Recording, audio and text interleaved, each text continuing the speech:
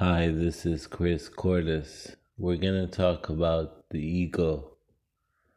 Wow, how the ego works. I've been asked, does thoughts have anything to do with the ego?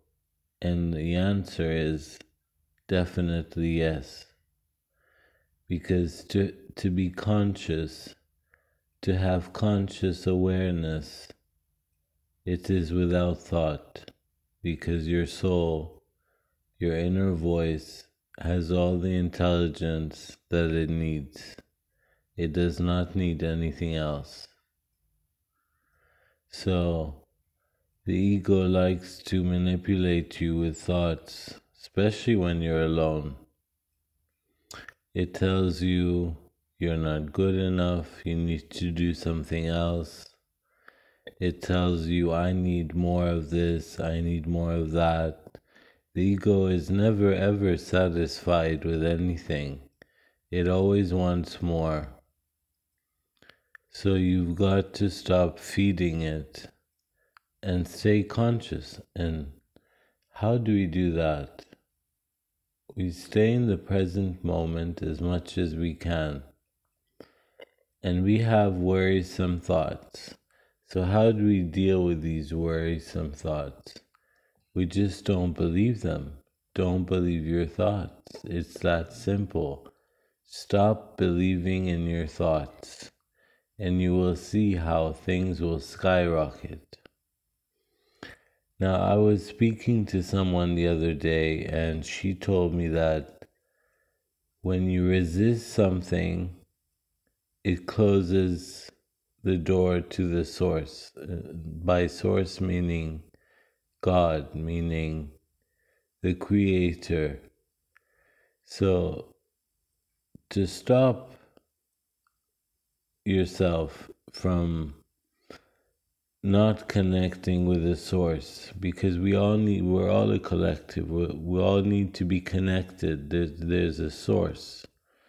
So to stay connected to source energy, you need to stop resisting.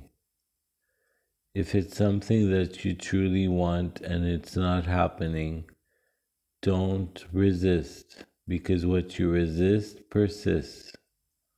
This is what the great Carl Jung said.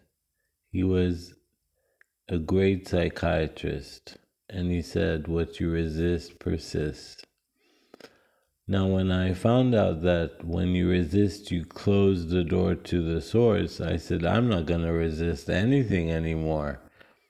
And I was so happy with that. That was mind-blowing by itself.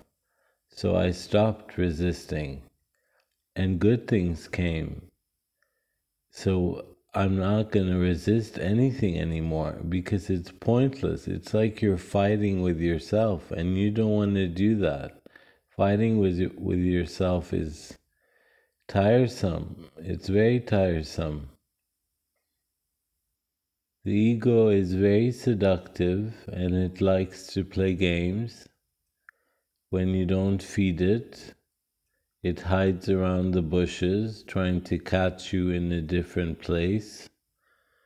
Whenever you're at a low point, it's always there. The ego is not actually your enemy. It wants something. It's created by the mind. And we want something that's called no mind. No mind means not thinking, the absence of thinking. And by doing that, you can meditate. You can watch your thoughts. You can watch your worrisome thoughts and see that, wow, this is not coming from me. These thoughts, sometimes you get intrusive thoughts and you think, oh my goodness, this is me. So you need to disidentify yourself with these thoughts, because your thoughts are not who you are. You were there before the thoughts came, and you're still here after the thoughts are gone. So you are not your thoughts. So rest assured that any intrusive thought is not you. It's created by the ego. And the ego likes to win. It's always a competition with the ego. Whereas your inner self, your inner voice, yourself,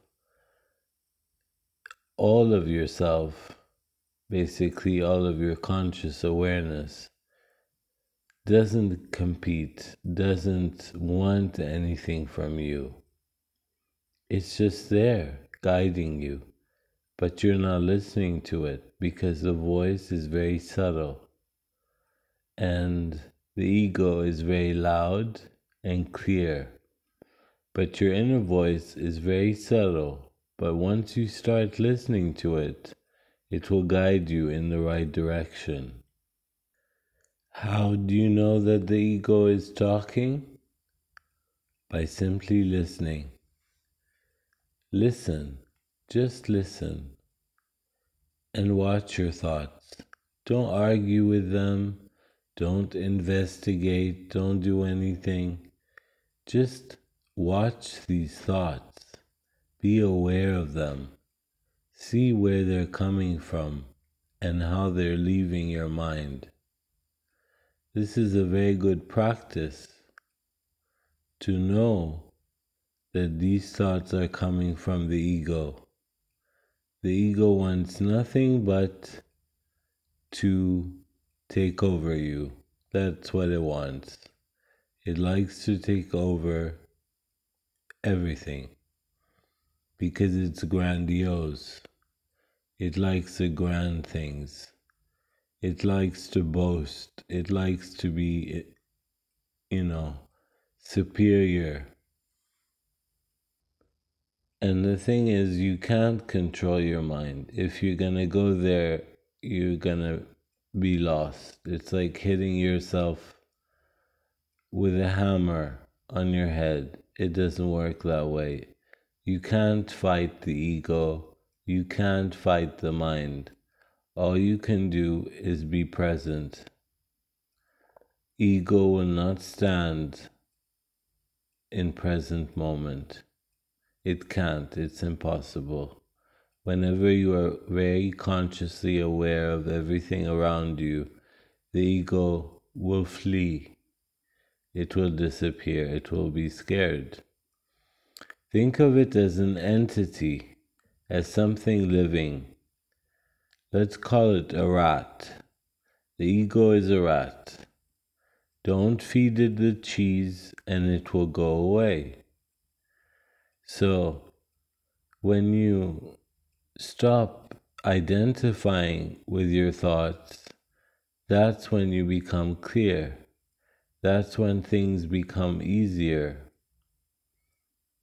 The ego likes to be very seductive, very luring, and loves to manipulate you. So what you do is you let it talk, let it say what it wants to say, but don't engage, never engage in a discussion with your ego, because that's what it wants. Think of it as an evil entity, not so much as evil, but someone who is kind of like your enemy. It doesn't want your happiness. The ego doesn't like happiness that much. A lot of spiritual teachers think that the ego doesn't care, that it might like for you to be happy, but I disagree because from everything that the ego does, it gives you temporary joy and then it flees and everything fades away. So you're not having the happiness. This is an illusion. It's a big illusion. True happiness is an inside job. It can't be given to you by anyone or anything. No material thing will make you happy, and no body will make you happy. Even your soulmate will not make you happy because human beings disappoint each other. That's human nature. Human beings will always disappoint each other. So if you depend on someone entirely, depending on someone, you're going to fall flat. So stop identifying with the ego. Realize that it's a separate entity from you, that it doesn't want to help, that it doesn't have the best interest for you. All it wants is to compete, compare, and create chaos. So when you stop feeding it and you start realizing that the ego is something that is there, it goes into the background, and what comes forth is your inner voice. Because you're not your mind, you're not your body, you are the soul.